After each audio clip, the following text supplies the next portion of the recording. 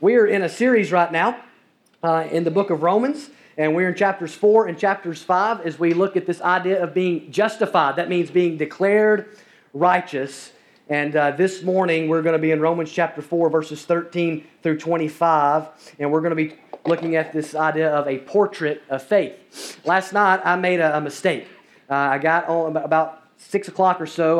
I pulled out my phone, and I keep just a ton of pictures and videos on my phone. I've probably got like 4,000 pictures on there at any given time, and a lot, okay? It's not like a few. And so I've got 3 kids, right? So I'm zipping through there, and I go back, and then I'm looking at stuff from like 2.5 years ago, 2 years ago, a year ago, and I'm playing videos, and Christy's pointing out, like, she hears the video across the room. She's like, Cannon's voice has changed, right? It's our 6-year-old. And she's like, his voice has changed, and he sounds different. And you just begin to see how they look and how they've grown in a couple of years. And, anyway, I felt like Clark Griswold that I was just going to start. Anyway, but in the TBS version of that movie. And anyway, and, he's sitting there and he's crying. He's looking at the old family photos and stuff. And so you're sitting there and you're just like, oh, man. And there is something powerful, right, about being able to pull out the technology we have today and to be able to, sorry, it's okay. It's something powerful about being able to pull out a piece of technology. It's fine. And watch a video or hear audio, all right?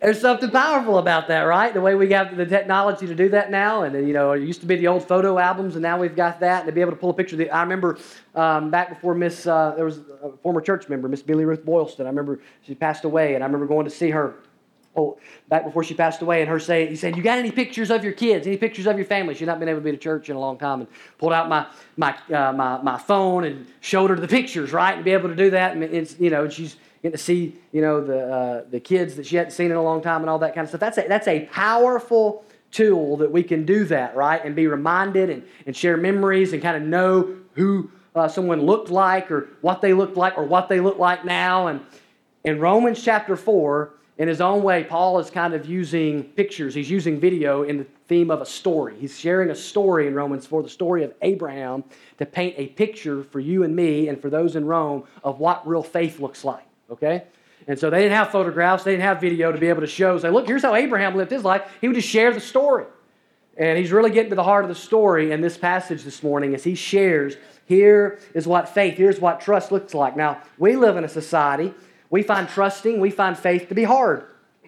We don't have a lot of faith in our systems or in our institutions, they tell us. And you say, well, why is that? Well, we live in a broken world. We've seen institutions fail us. We've seen systems fail us. We've seen them be broken because everything in our world is marred by brokenness because of the fall. A biblical worldview helps us to understand why things are so messed up, right? Helps us make sense of that. But yet the God of the Bible calls us and invites us to believe, to trust, not just in anything, but in Him. Not blindly, not like some leap in the dark, but to trust that what He says is true is in fact true. To believe that He will in fact do what He says He will do. And the Bible actually says that without faith, it is impossible to please God. The God of the Bible teaches us through His Word that without faith, without trusting Him, it is actually impossible to please Him. In fact, if we don't believe, if we can't even be made right with God, we've saw over the last few weeks. We can only be declared righteous in God's eyes, made right with God and reconciled to Him if we believe, and not just believe abstractly, place our faith in Jesus Christ, to believe that God has sent His Son to die for our sins and to be raised from the dead. And there's no being right with God apart from saving faith. And in Romans 4, 13 through 25, Paul expounds on the faith of Abraham, and he elaborates even more than we saw last week on this character from the Old Testament. And as we look at Abraham and what Paul shows us about his faith, we learn a lot about what biblical, genuine faith looks like. What faith that saves looks like. What the faith that justifies actually looks like. And if you're a believer this morning, the faith that you have is like Abraham's. There's a relationship there. He's a template. He's a pattern. He shows us what it looks like to believe God. And I think there's a lot that you and I can learn from his faith that can help strengthen and encourage us in our faith. And at the same time, if you're here this morning, you're not a Christian, or you're not sure if you're a Christian, if you do not believe even, if you look at Abraham, You will see in him a man who believed God and took hold of a promise from God, and that same invitation is for you today. God offers you a promise that you can take hold of by faith in his Son. So today we're going to be looking at Abraham's faith so that we might examine and encourage our own and be reminded that we can only be justified by faith. So what does that faith actually look like? So look with me in Romans chapter 4, starting in verse 13. I'm reading from the English Standard Version. It's on the screens for you as well. Paul writes, "For the promise to Abraham and his offspring that he would be heir of the world did not come through the law, but through the righteousness of faith. For if it is the adherents of the law who are to be the heirs, faith is null and the promise is void, for the law brings wrath. But where there is no law, there is no transgression." Let's pause there for a second. What does he mean here, heir of the world? You see that phrase? Caught my attention first time I read it. What does he mean, his offspring will be the heir of the world? Well, Abraham and his offspring were promised, and if you go back and read the Old Testament, they were promised land. You'll see the theme of the land, the promised land, throughout the Old Testament, talking about Canaan. And so that theme runs throughout it, this idea of a land flowing with milk and honey. You might remember from the Old Testament if you're familiar with it. And Paul here points beyond the land that they were promised to, he actually says the whole world. And scholars note, biblical scholars note how ultimately the offspring of Abraham, which is anyone who believes on Jesus Christ, we covered that a week or two ago, all believers in Christ ultimately see this reality in the new heaven and earth. That one day God's children will inherit the new heaven and new earth and live forever with God there in God's presence. So let's keep reading. Verse 16. He says, "That is why it depends on faith, in order that the promise, that promise to Abraham, may rest on grace and be guaranteed to all his offspring. Not only to the adherent of the law, but also to the one who shares the faith of Abraham, who is the father of us all." Remember, we said a couple of weeks ago, it's not just about genetics here. He's not just talking about physical descendants of Abraham. The true descendants of Abraham are those who believe. It's spiritual descendants, all those who share his faith. Verse 17. "As it is written, I have made you the father of many nations." That's what God tells Abraham. "In the presence of the God in whom he believed, who gives life to the dead and calls into existence the things that do not exist." So we see there that idea here, the promise of both the land and the promise of ultimate salvation, which is the true inheritance of every believer. That promise, he says, rests on grace. And if it's by grace, he says it must be by faith. See, grace given and works achieved or works earned, as we talked about last week, are incompatible. Those things can't go together. And if it's grace given, it must be simply believed on, taken by faith. It must be received, not worked for. Verse 18. "In hope, he believed against hope, that he should become the father of many nations, as he had been told, so shall your offspring be." Another quote from the Old Testament. Then in verse 19 he says, "He did not weaken in faith when he considered his own body, which was as good as dead, since he was about 100 years old, or when he considered the barrenness of Sarah's womb. No unbelief made him waver concerning the promise of God, but he grew strong in his faith as he gave glory to God, fully convinced that God was able to do what he had promised. That is why his faith was counted to him as righteousness. But the words, it was counted to him, were not written for his sake alone, but for ours also. It will be counted to us who believe in him who raised from the dead Jesus our Lord, who was delivered up for our trespasses and raised for our justification." So, in this last section, we see an incredible picture of Abraham's faith. He gives us a picture of real faith and the real results of faith. And as we think through this portrait of faith we see here, I want us to examine Abraham's faith, for we're called to that same faith. And the same grace available to Abraham is available to you. And like Abraham, we are to believe God. He, as we said last week, he looked forward to God fulfilling a promise, right? We look back on a promise fulfilled, right, in the fact that the Messiah has come, has died, and has rose again. We know he's going to return, but he was looking for, we're all looking to the same person, and that is to the Messiah, to the Lord Jesus Christ. And so, what does this passage and what does Abraham and this passage here teach us about faith? First thing I want you to see is the necessity of faith. Or you might answer this question: why do I need faith? Why do I need faith in the God of the Bible? Why do I need faith in Christ? We see in verses 13 through 16 of chapter 4 that faith was a necessity for Abraham and his offspring to be heirs. He calls them heirs of the world. Without faith, you cannot be an heir of the promise, Paul says. It was this way for Abraham. He did not receive the promise through the law, right? Law came later.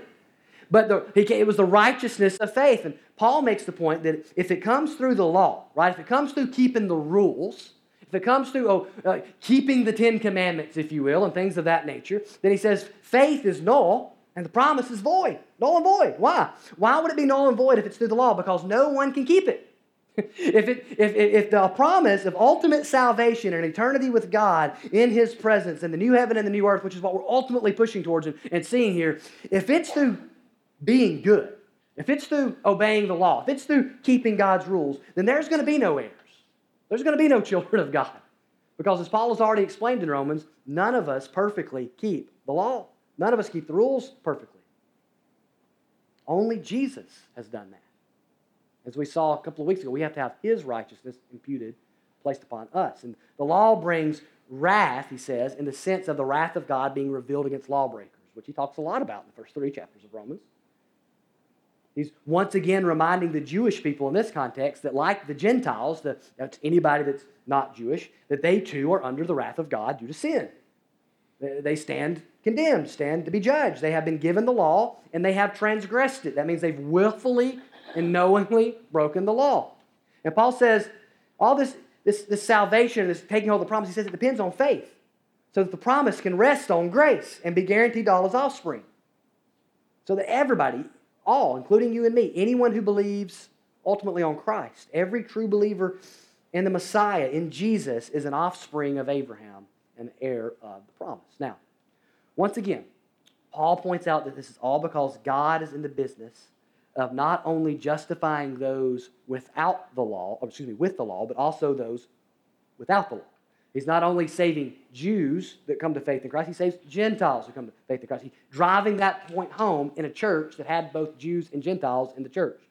Now, scholars point out here, Paul is, like I said earlier, pointing beyond the promised land of Canaan. And this idea of the new heaven and the new earth. And we have to keep in mind that God's promises are eternal. This world's passing away. But the Bible actually tells us that God's people are one day going to dwell with Him forever. We generally talk about heaven, right? There's going to be a heaven, and we're going to spend eternity with God in heaven. But the Bible says heaven's going to come down to earth, right? And I know that can sound weird. If you're new to the Bible, right? What's that even mean? This whole idea. But the Bible teaches us that through the gospel, God is making all things new, right? If you believe in Jesus this morning, He's making you new. You have a new heart already, new desires, new perspective, and your mind is being renewed as the Holy Spirit works in your heart and in your life. You're being renewed day by the Holy Spirit. God is making you new. And one day, the Bible even says you'll get a new body, right? He's going to transform your body and give you a body that doesn't get sick or grow old or hurt or have pain or any of that. But one day, God is going to make the earth new. And scholars, differ on how exactly that's going to happen, but the Bible teaches that heaven is going to come to earth. And one day, the Lord's Prayer, if you will, let it be so on earth as it is in heaven, is going to be answered.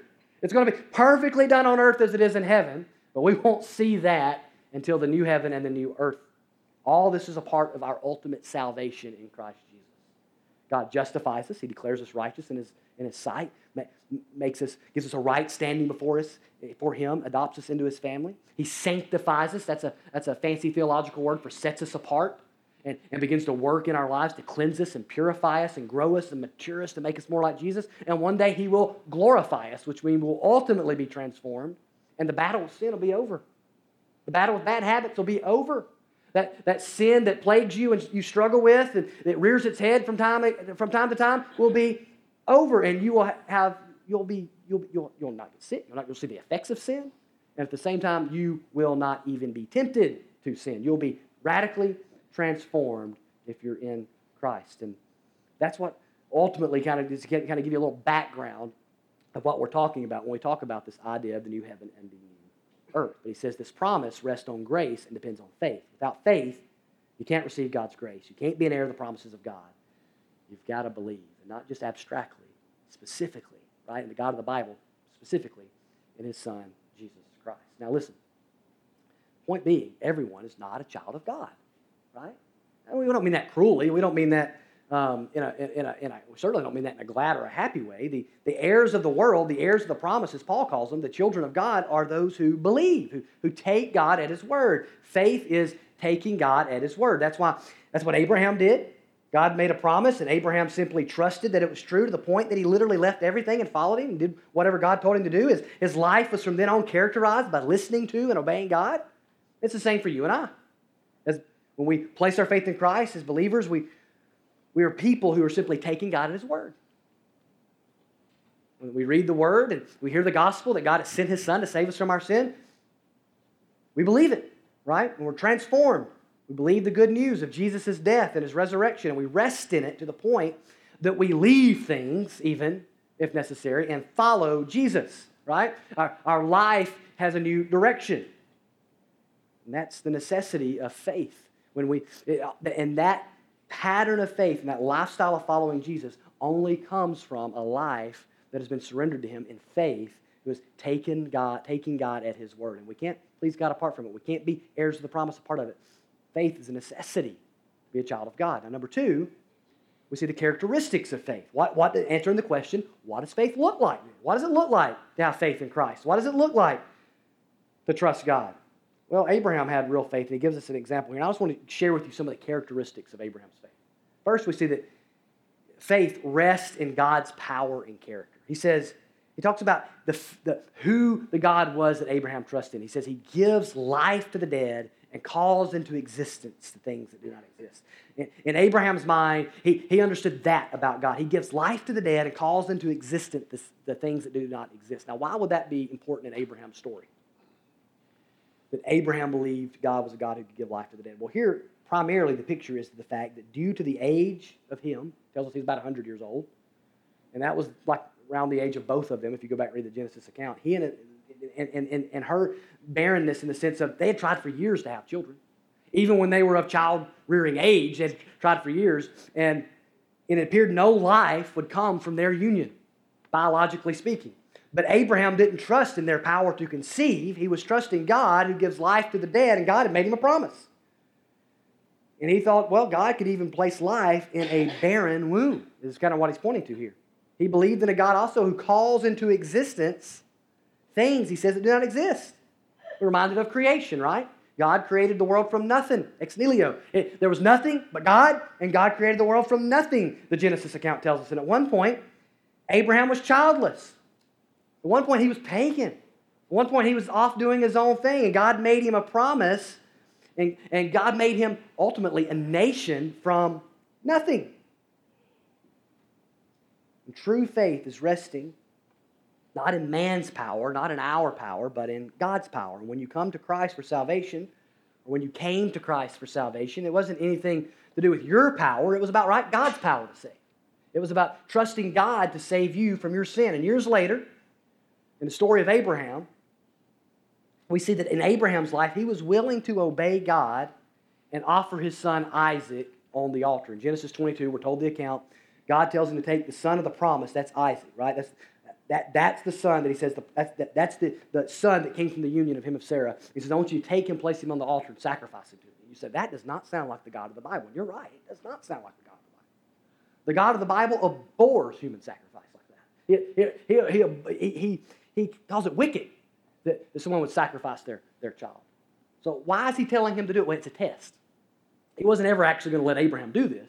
He wanted to see if Abraham was willing to do whatever God said. And Abraham, man, he marches up a mountain with his son, who was probably at least a teenager at this time, maybe older, and gets up, straps him down, and he's getting ready. He's got a knife in his hand. I mean, it's like this graphic scene, right? Like when you're reading your Jesus storybook Bible to your children, I skipped that one for a few years, right? It's a little disturbing.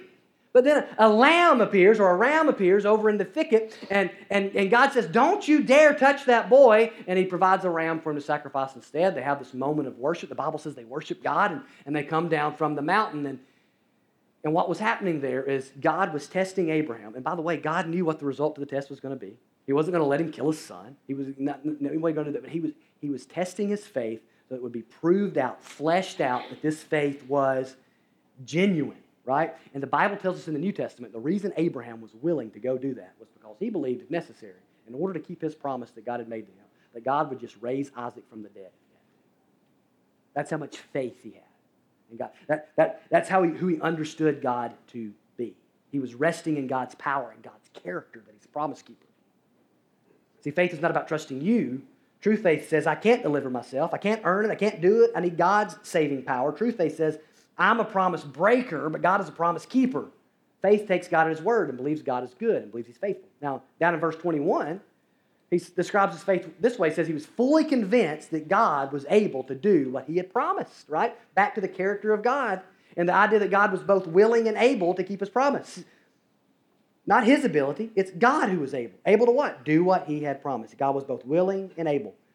Not that He's willing to do whatever you want, right? Or whatever Abraham wanted, or whatever you want or I want, but that He's willing to do what He says He will do. And that He's able to do what He says He can do. Listen, if God is merely able to do, okay, what if He's cruel? What if He's a liar? What if He's deceptive? What if He's wicked? What if He's mean?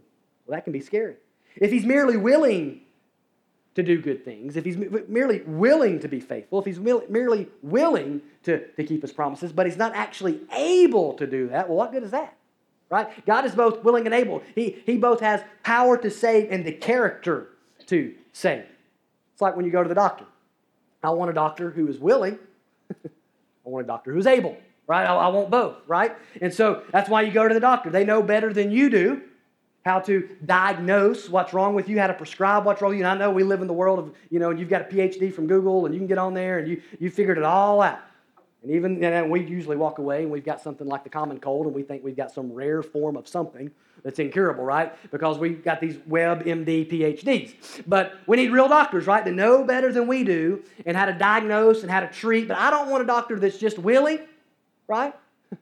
that just can kind of go, yeah, man, I can diagnose you. I can write a prescription. You know what? I can do surgery. No, I want a doctor who's able, right? Who's actually effective and can do what they've been trained to do. If he's got 2 stars on Yelp or Google, I'm not going, right? Spiritually speaking, we need a lot more than a doctor, right? We need God. We need a Father. We need a healer. We need a Savior. We need to look in faith to the one with the power to save and the character to keep His word, like Abraham did. So that's the first characteristic of his faith. The second characteristic of his faith and true faith is that it trusts God for more than your eyes can see. And I'm borrowing a quote there from Sally Lloyd-Jones. Trust God for more than your eyes can see. In verse 18 he says, "In hope he believed against hope." What does that mean? That's kind of confusing, right? I read that several times. I was like, I'm not sure what that means. So I had to study it. But in hope, he believed against hope. That's an incredible phrase, but what does it mean? Well, what it means is this. From a human standpoint, it made 0 sense that Abraham would think he'd have kids. He's too old. They've tried for years to have kids. No kids. Now he's 100, and his wife, she's right up there with him. She's too old. And you remember the story. Abraham gets the promise, right? In Genesis 15, we talked about that last week. He gets the promise. Years go by, no kids. God promised, I'm going to make you a great nation. I can't even have 1 kid, God. And years go by. And finally, when God says, now is the time, in a year, you're going to have a son, he's 100. and she's right there with him. I think she's 99 or 100 or something like that. And he laughs. But he laughed in a way kind of like, God, what are you doing? Like, not in an unbelief way. But just kind of in a chuckling kind of sort of, what in the world is God up to kind of thing. Now, Sarah laughed in an unbelieving way, the Bible teaches us. But let's not be too hard on Sarah. 85 years of trying to have kids and not having any kids. I get it, right? And so she was a little bitter, right? And so the Lord had to do a work in his heart, and the Lord had to do a work in their heart, but ultimately they both believed, okay? Ultimately they both believed. And hope, Abraham hoped against hope. Even though it didn't make sense biologically, even though it didn't make sense from a physical perspective, it didn't make sense when he considered Sarah's womb, it didn't make sense when he considered his own age, when he looked at his frail body. None of this makes any sense. It wasn't practical. But it made incredible sense spiritually, but simply because of this, God said. That's all that mattered. Everything else null and void because God said. Now we have to be careful with that, right? Abraham's dealing with literally the audible voice of God, okay? Speaking to him, we don't have that. What we have is God said, right? And we can go here and we can claim these promises and we can stake our life on God said in His Word. Not every little willy-nilly thing that pops into our mind, right? Just because we think it and we want it to be true, that's not a promise from God. God's promises are written down in a book. They're called the Bible, and those promises, in their proper context, we can cling to. God has said, and that's ultimately all that matters. That's ultimately all that matters. That's the final word. Now, this doesn't mean Abraham believed blindly. It doesn't mean he didn't ask any hard questions. It doesn't mean once God had spoken that, there was no struggle or anything like that. It simply means he fully trusted in the word God spoke, even in the face of dire circumstances and personal limitations. It doesn't look good, because he looked at his body. He looks over at Sarah. He's thinking, this doesn't look good. Doesn't make any practical sense. But see, we don't trust God because things look good. We don't look at our circumstances and lick our finger and stick it in see which way the wind of circumstance is blowing to decide if we're going to. That's not faith, right? Last month, I went deep sea fishing for the first time. You ever been deep sea fishing? I'd never been. So I was invited to go with a friend, and so I drove up the coast and up on Amelia Island and got to go deep sea fishing. And I've shared this enough to know y'all know I'm not a big risk taker.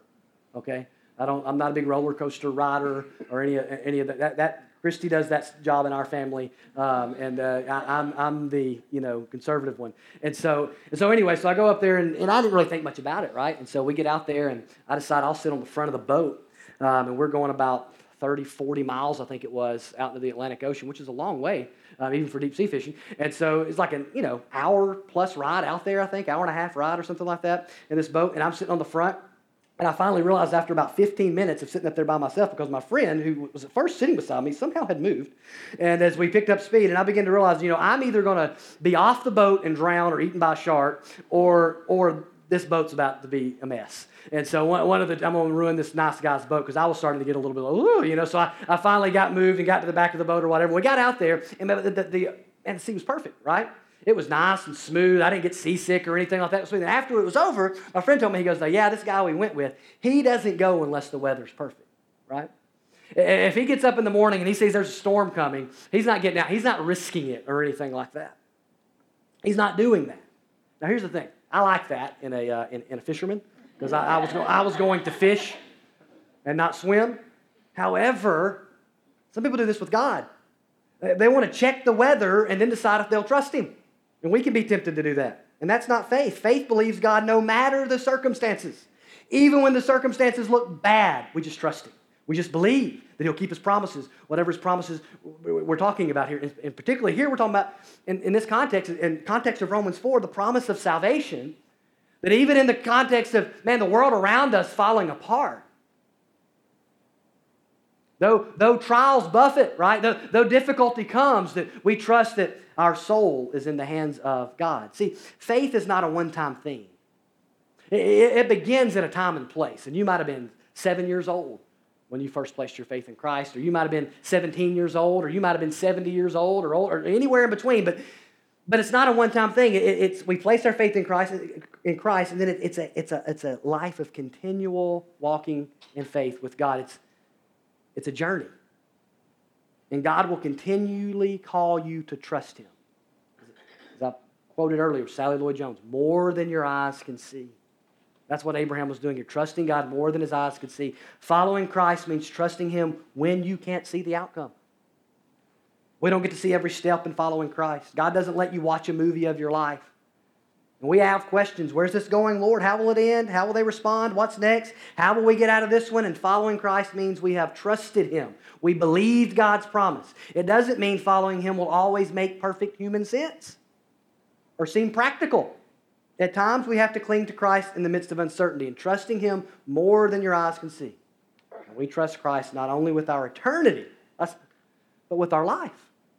It's amazing, people that'll say, I've trusted Christ with my eternity. I'm staking eternity on God's promise in Christ Jesus. But they can't trust him with their finances. They can't trust him with their job. They can't trust him with their kids. They can't trust him with their spouse. And it does make you wonder, have you really trusted him with your eternity? Because that's a way bigger issue. But see, eternity's out there somewhere. And for most of us, death seems like a long way off. But the bills are today, right? The relationships that we struggle with our family and friends, and that's today. And true faith, truly following Christ in faith, trust God in the today the tomorrow and for eternity, beyond what our eyes can see. You know, the Bible even teaches us that God uses the difficulty and the pain in life to strengthen our faith. We're going to see that here in just a minute. God's just constantly working on us in this journey. Here's the other thing that described Abraham's faith. Or biblical faith. It perseveres. It perseveres. Verse 20, no unbelief made him waver concerning the promise of God. No unbelief made him waver concerning the promise of God. He's not saying he never struggled. He's not saying he never had questions. He's saying Abraham was not double-minded. You know what that means? It's going back and forth, one foot in the world, one foot on God's promises. It's unbelief, ultimately, that causes double-mindedness. James, the half-brother of Jesus, in his book, the book of James, he talks about double-mindedness. Let me read it to you in verses 5 through 8 of James. He says, if any of you lacks wisdom, let him ask God, who gives generously to all without reproach, and it will be given to him. But let him ask in faith, not with no doubting. For the one who doubts is like a wave of the sea that is driven and tossed by the wind. For that person must not suppose that he will receive anything from the Lord. He is a double-minded man, unstable in all his ways. The kind of doubt he's talking about here is a very strong doubt that's actually doubting the promises of God, doubting God. The double-minded person is distracted by unbelief, wavering between unbelief and belief. And they don't fully commit to the Lord. And when the wind of trial or persecution blows, they're tossed. And we may battle doubt as believers. Believers do not waver in unbelief in the promises of God. We trust God. And in the face of temptation and trial and difficulty, we trust God. And faith in Christ is not merely about a point in time. It's about a lifetime of following Jesus. And the person with true faith, they persevere even in the face of all these things. No unbelief made him waver concerning the promise of God. And then true faith strengthens with time. That's the last one. Strengthens with time. He grew strong, but he grew strong in his faith as he gave glory to God. Abraham's faith grew stronger and stronger with time as he gave glory to God. Let me ask you, is your faith stronger today than it was when you first believed? It probably is. I hope it is. And it's real simple. It's because of this. You know God better. You've been walking with him longer. Listen, I have friends right now that I can call and that I can share stuff with that I wouldn't just share with anybody. If I'm hurting or I'm struggling or I'm frustrated, I can tell them that. If I did something stupid, I can tell them that, right? And I've got friends that'll encourage me and that'll rebuke me or whatever it is I need, right? And most of those friendships I've had for years, maybe 20 years, 7 or 8 years, 10 years, but years, right? And the reason I can call and do that is because I know them. And I know they care about me. I know they care about God and His Word. I know they care about me. And so that's a valuable thing. Now, there are other people that I've gotten to know over the years too. And I wouldn't give them my phone number. Right? I love them, but we're not doing family vacation together. You know what I'm talking about, right? Why? I don't trust them, right? Right? And you get that too, right? That's just the dynamics of human relationships, right? We love everybody, but we can't be close friends with everybody, right? But as you get to know godly people and build relationships, right, the bond strengthens. The friendship grows. And I think that's what he's pointing to when he says he grew strong in his faith. His faith was stronger 10 years later than it was. It was stronger 15 years than it was before because he was walking with the Lord. And the better he knew the Lord, the more he trusted the Lord, the better his friendship with the Lord was. Faith is trusting God. It's taking His word for it. And the longer you know Him, the better you know His word and His promises, the more you see Him keep His promises, your trust grows, your faith grows because He's not ever going to let you down. Now, we're all at different places in our faith journey. Some of us have been Christ followers for decades, maybe only a few years. Some may not even be there yet, but this is the kind of faith God is calling us to, the kind that rests in God's power and character, trusts God more than our eyes can see, perseveres continually, and strengthens over time. And Abraham had been walking with God for years before he actually got the son that God promised him that would ultimately turn into a nation. When God comes to him and says, you're going to have the son, he was older than, as far as I know, anybody in this room when he was told, him and Sarah, that a baby was coming. And here's my point. Don't think because you're a senior adult or because you've been a Christian for a long time, you don't have to be a senior adult for this, to be a Christian for a long time, that God will not ask you to take risk or to trust Him. The point is not that God's going to tell you a child's coming. Calm down. All right, don't. Pastor, we're going to talk. No. The point is this: don't think that God won't challenge your faith. Don't think that God won't ask you to step out in service. Don't think that God won't ask you to step out on mission, because listen, why wouldn't He? You know Him so well. You've been walking with Him so long. Your faith has been strengthened. And as I mentioned, God even uses the difficulty, the suffering, the pain, the trials that we've had in life. Some of us have had more of those than others. The longer we live, the more we encounter those. He uses those to strengthen our faith. And the trial you're facing, the pain you're facing, that can sometimes seem like too much, to be honest, is not there. Listen, if you're a believer, it's not there to break you. It's there to build you. And we're going to see that next week, that God uses those things to build our faith. Trials have a way of breaking us down physically at times, and mentally even. And they can be exhausting, but they have a way of building our trust in God. God is building your faith. He's preparing you for eternity. He's preparing you for an inheritance. If you're a believer in Christ, you're inheriting the world, right? So don't waver now. Characteristics of faith. And lastly, I want you to see the result of faith. Look back at verses 23 through 25. I'm going to read it again. Where does our faith lead? He says, but the words that was counted to him were not written for Abraham's sake alone, but for ours also. It will be counted to us who believe in him who raised from the dead Jesus our Lord, who was delivered up for our trespasses and raised for our justification. So we're back in Genesis 15 here. He's echoing that again. Remember, it was by faith that Abraham was justified. He was made right with God, not by what he did, only by trusting God. God made him righteous. And God counted it, he says, counted his believing to him as righteousness. And those words were written, he says, not simply for Abraham, but for you and for me, for us, that we too can be made righteous by faith, just as Abraham was. And Paul reminds us here that true faith is rooted in the gospel, the good news of what God has done in Jesus Christ. Generically believing in God doesn't save anyone. A lot of people claim to quote-unquote believe, right?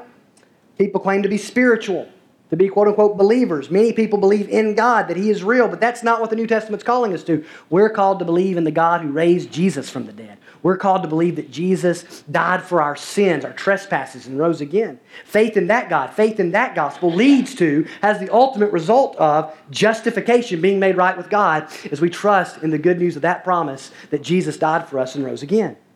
Look at the phrase he used there. He was delivered up for our trespasses.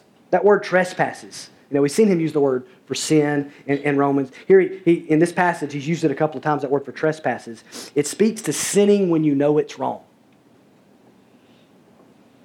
Like Israel, in context, had the law, right? Moses came down from the mountain. Here's right and here's wrong. And they did wrong anyway. In fact, they were doing wrong when he came down from the mountain, if you remember, right? And they knew what was wrong. They did it anyway. They sinned. They trespassed. They broke the rule even when they knew it. Let me ask you, parents, when your kids do wrong and they knew it was wrong and they did it anyway, isn't that worse? Yeah, it feels worse, right? You feel a little more like betrayed a little bit. Kind of like, we know this is right. You know this is right. You just did it wrong anyway, right? And here's the thing. We do the same thing. Not just Israel. You grow up in church? I did. I knew right from wrong. I knew what God's Word says. I knew that I was to believe on Christ. I knew that, I knew that, right? I knew the 10 Commandments. I knew the rules. I knew them, and I broke them anyway. I trespassed. And Paul's hammering the fact here, listen, Jesus died for your trespasses. God loves you so much that He sent Jesus not just to die for some generic sin out there. He died for your sin. When you knew the right thing to do, and you shook your fist at God, and we've all done it, and you did the wrong thing anyway, Jesus died for that. Jesus died for that. That's a powerful word. He was delivered up for our trespasses. When we broke the rules and knew we were breaking rules, when we shook our fist at God and spit in His face and turned to walk the other way, He sent Jesus even for that, to die for that. That's the God that loves you, who sent His Son to die for you, even the sins you were knowingly, ungratefully committing. Jesus died for that. And Paul reminds us here of the role of both the cross and the resurrection play in our salvation. Jesus, he says, was raised for our justification. In his resurrection, Jesus, in other words, is vindicated. God did not let his, as the psalmist says, did not let his Holy One see decay. And we, you and I, share in that vindication through faith in Christ. We have died with Christ, Romans will go on to tell us, and we have been raised with Christ to walk in newness of life. We place our faith in Christ. And Jesus' resurrection showed that the payment was received. The check didn't bounce, right? He really did pay for our sin on the cross. And the result of true faith is justification. Being declared righteous in God's eyes. It's being made right with God, but it's only if it's in the right object. The God of the Bible and his Son Jesus Christ, who's been crucified for our sins and raised from the dead.